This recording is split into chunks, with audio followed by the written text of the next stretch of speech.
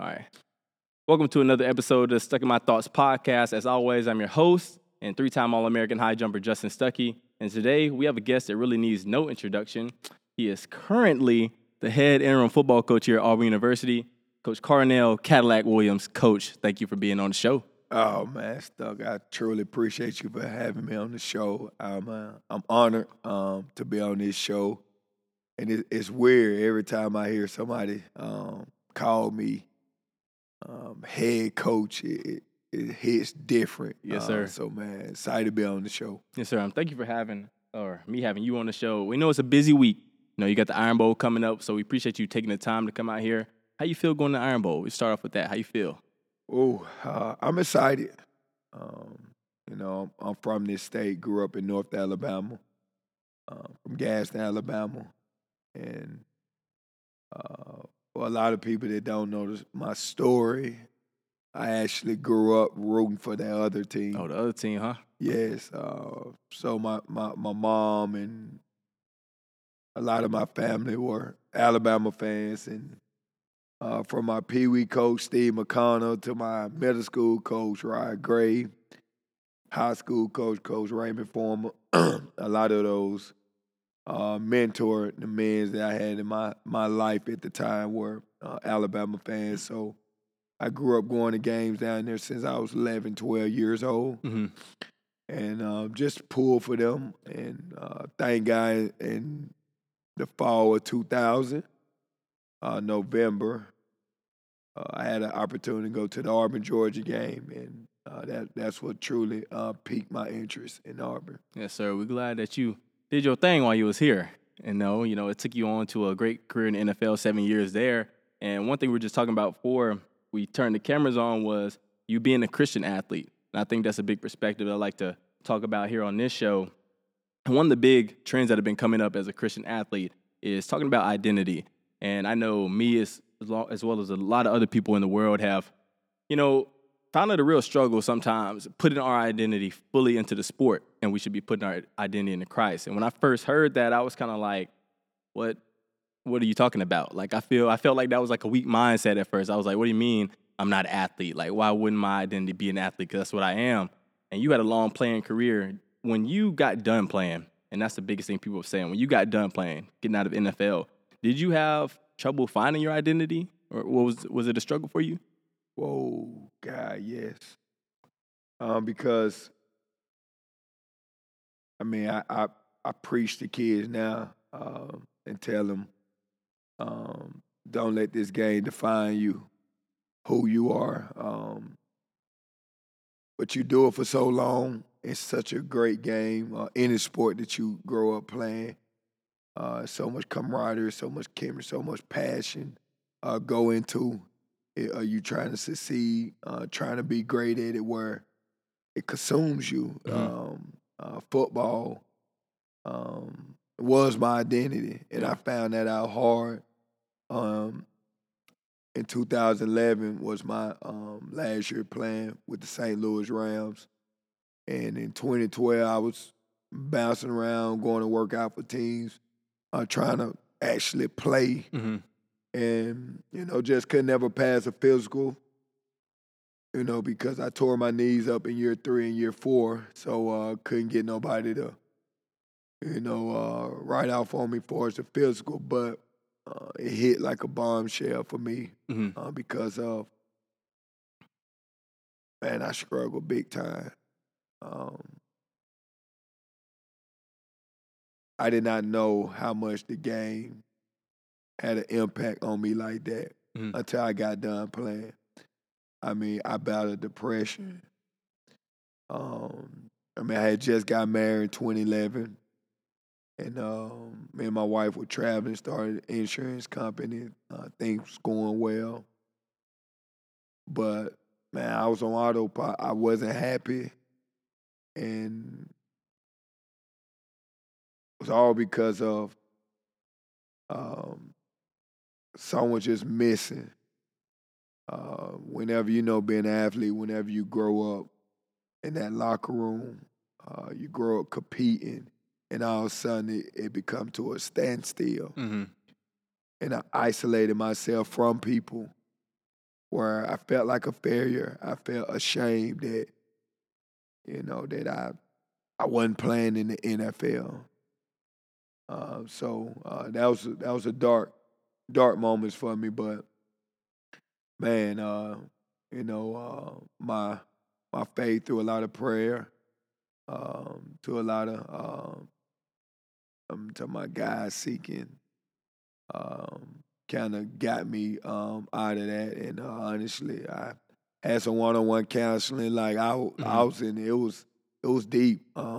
That's tough on athletes, man. Whenever they get done playing, it's tough. Yeah, and that's the biggest stigma. I'm glad you brought that up, that one-on-one counseling, especially from the male perspective.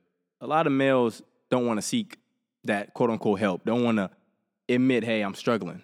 Hey, I'm having a hard time. And honestly, especially in the black community, because we're raised to gut through the tough times. No matter what's going on, we're trained up to have tunnel vision because a lot of us don't make it anyway. So sometimes you can't have that sympathy. You're not going to get that sympathy.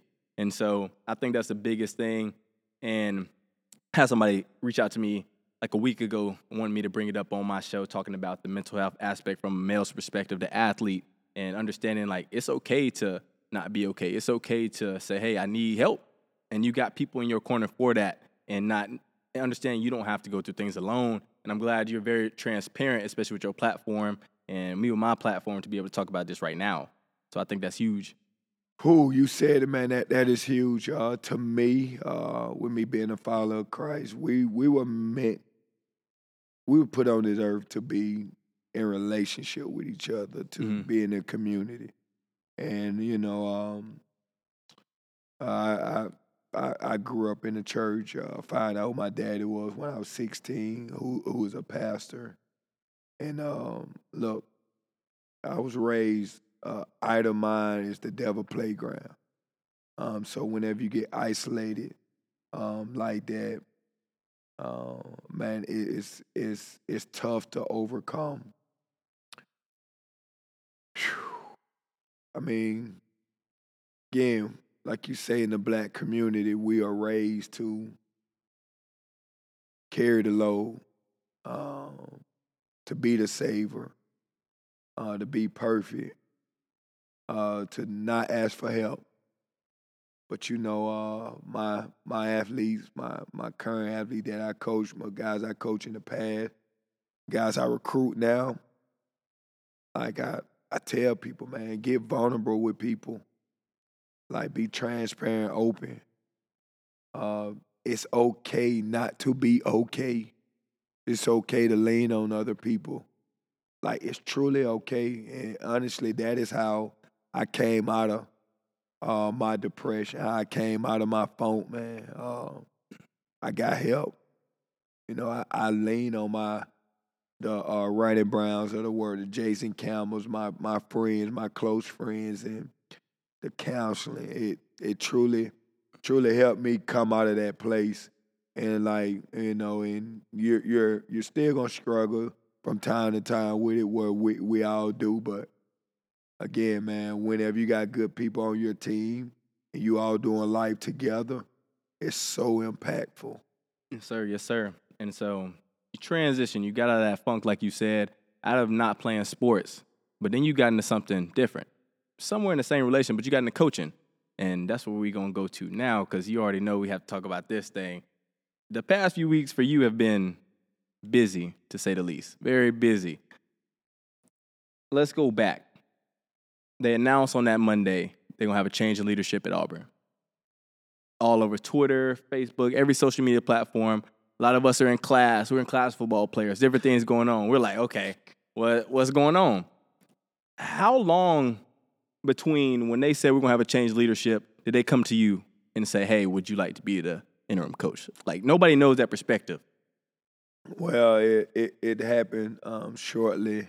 I guess we found out as a staff around 11:30 noon that Coach Harsin was gonna be let go there. So the 10 we all met, Coach Harsin informed us, and he said, "Look, They haven't told nobody in the room knew who was gonna be the interim head coach. Mm-hmm. It's like, they're gonna announce at a later time. He was like, I don't know who the interim, like we didn't know. And guess shortly, I guess around 1:30, 2 o'clock, that's when I found out that they asked me to be the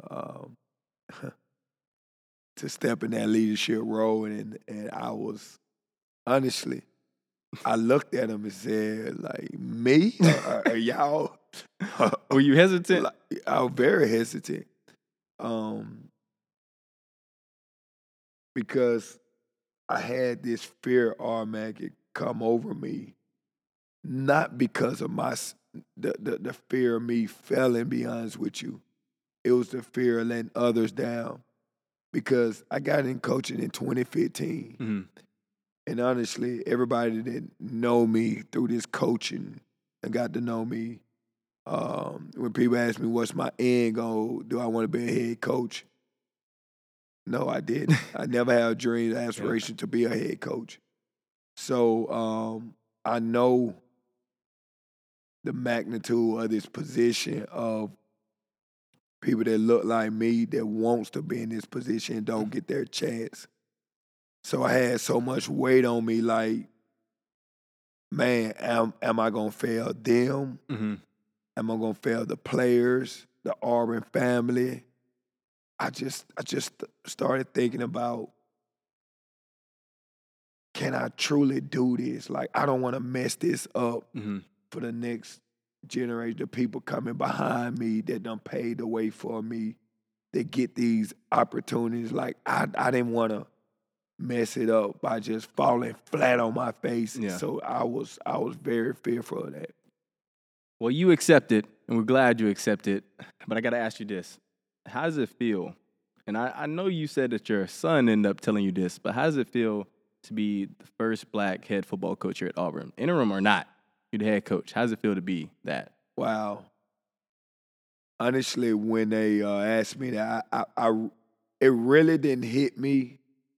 So it was that Monday, I found out that night, stayed at the office till about 12:30.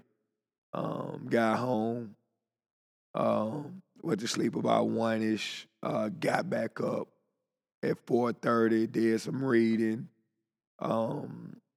left the house about 5:30, but before I left the house, I said, you know what, I'm going to kiss my boys. Bye-bye. But then I was like, no, you know what, I ain't seen them all day, so I'm going to wake them up. So I woke my youngest one up. I said, hey, Quinn, good morning. He looked. I said, hey, Daddy, the head coach, you happy? He was like, yes, Daddy. And so he goes back to sleep. So my oldest one, Cole, who is 8, Quinn's my youngest one, 6, and Cole is 8. I shake him and wake him up. I said, hey, Cole, Daddy's the head coach. I said, you happy? He's like, yes, Daddy, I am. And then he goes on to say, Daddy's just temporary though. It's like, so Kind of brought you back down a little bit. Yeah, he brought me back down to life. I was like, oh yeah, It is temporary. he's right. And then as I was leaving, I was like, well, son, you have a good day at school. Daddy love you. Mm-hmm. And he stopped me, said, Daddy, are you the first African American coach at Auburn? And I looked. I said, yes, son. And since that day, it's been heavy on me. Because my 2 boys look at me along with my family and other people around the world that's giving them so much hope, so much inspiration. Mm-hmm. Because you have to think, man, I don't know where you came from, but where I'm from, in our culture, like, we don't dream of being the head coach of Auburn University or Alabama or, these prestigious big university. Like, we just don't, you don't see it. You just took my next question away. So That's exactly what we on. Hit your next question. Let's get to it. I'm just saying, we're both from Alabama. I grew up in Helena, Alabama, small town. You grew up in North Alabama. So growing up, especially as a young black kid, if we're playing football today, our dream is to NFL, NBA. Because also from another perspective, that's what we're seeing. We're seeing people that look like us doing that, so that's what we aspire to be.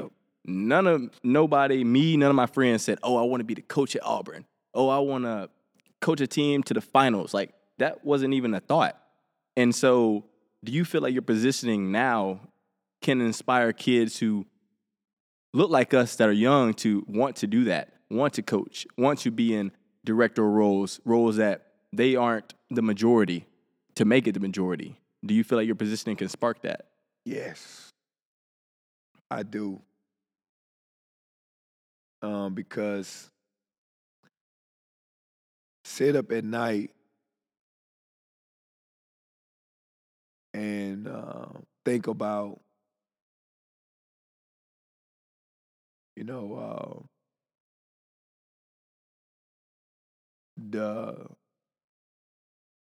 the hope, inspiration that you're giving the generation before me, people that's in this business. Because like you just said, you don't see enough of us in this position. So a lot of times, what you don't see, you can't fathom. So I never imagined anything like this. I never had any dream to be like the head coach of Auburn University. Mm-hmm. Like, that was like my friends at Auburn. Like, we talk about things, and nobody brought up. Nobody ever like, hey, I'm inspired to be the head coach one day.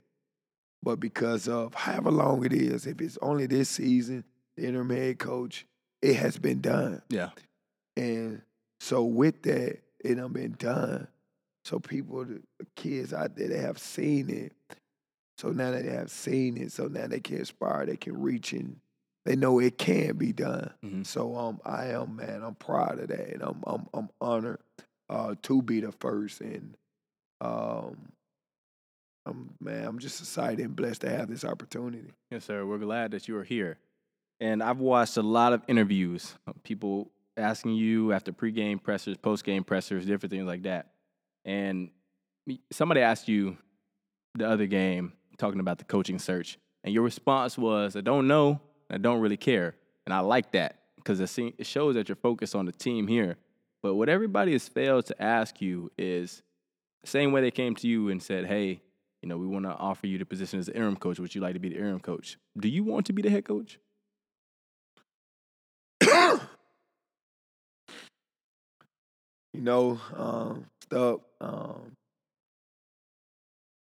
If you would ask me this 3 weeks ago when I took it, I would have told you no way that I want to put up with this. I'm telling you, I was scared as a puppy.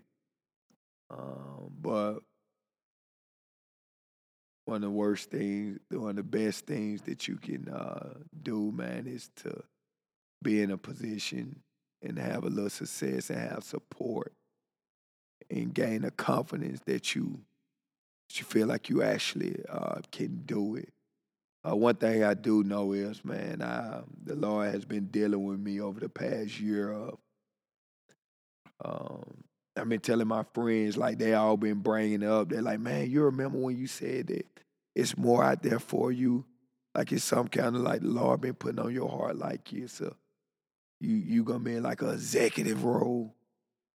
And really, I've been telling the Lord, like, I want to live a simple life. I'm happy at what I'm doing. Like, I want to be in the back. Mm-hmm. And that's why I tell guys, it's like, do you want to be here? I'm like, no, I want to live a simple life. I want to pour into these kids' lives. I don't want to be in the spotlight. But in my spirit, it been rumbling. So to say that I don't want this Auburn job probably wouldn't be truthful at all because man, I know it's something that I could do and I could thrive at it. But again, I'm also gonna go where it's not a make or break for me, to be honest with you. Mm-hmm. Like I'm like my seat don't dictate my service. I mean, it could impact, you know, my service, you know, depending on my seat. But man, I'm gonna continue to serve. I'm gonna continue to pour into kids' lives. I'm gonna continue to give. You know, I'm gonna continue to love on people. I just feel like whenever you do anything out of love, it's gonna prosper. So, whatever happen these next couple of weeks, whatever go on, I'm gonna put my faith in God and just let the chips fall wherever they fall. Yes, sir. That's real right there. I appreciate it. All right, Coach. We got this thing on my show called the Dropbox Questions. So we got 3 quick trivia questions, and they're pretty interesting. A lot of people out there submitted these, so I thought it was pretty cool. So, first question, what are your top 5 running backs of all time? Ooh, yes, sir. God, that's a great question. It ain't got to be in order. Don't gotta be in order. Just name 5. Eric Dickerson, Emmitt Smith, Barry Sanders. Ooh, the great, who I modeled my game out there, who I wanted to be every last bit like, the great Walter Payton. Okay, that's good. One more. Ooh. You know what? I'm gonna go with one that may surprise a lot of people. But man, he's one of the most talented backs that I've ever seen, lay eyes on, could do it always. Fred Taylor, man. Ooh. Okay. Wow, I think he's one of the most underrated backs that ever played the game, and he's probably the most talented back to ever play the game. I'm going to call Bo after this. Well, and let me tell you why I'm not saying the great Bo Jackson is because he just didn't have a long enough career. That's true. That's true. To be named in the top 5 for me now, talent wise. Yeah. He's one of the most talented backs. I mean, come on, man, the guy can do it all. Mm-hmm. But that longevity. He just didn't have that longevity like those guys. Yeah. That Fred Taylor, I'm gonna have to go back and watch some tape on Fred Taylor for sure. It's scary. Go back and watch tape on him. Okay, I will. Okay. 2004 season. Should y'all have been in that national championship game? No doubt. No doubt. Like, now you trying to get my blood boiling now. What a shame. Like, what a shame that we didn't get the opportunity to face off against USC. Man, we was hungry. Man, we wanted those guys. Yeah. Man, we were chasing them. Man, that's all we could talk about year. I'm talking about every game. Like, we gonna get them, guys, because, you know, the previous 2 years they had beat us. Mm-hmm. We went up there at USC. We should have won that game, cramped up, rest history.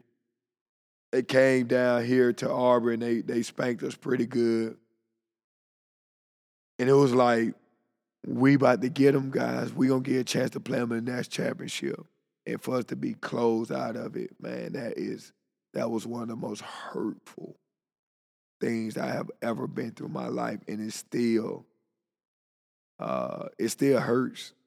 It does. But, you know, I always like to tell recruits and everybody that I couldn't win one as a player. Mm-hmm.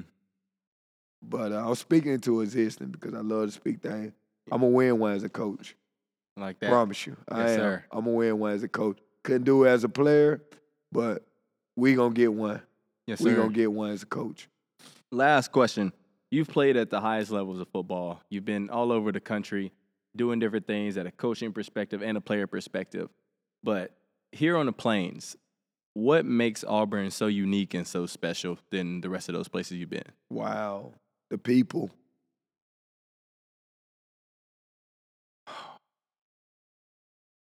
It's so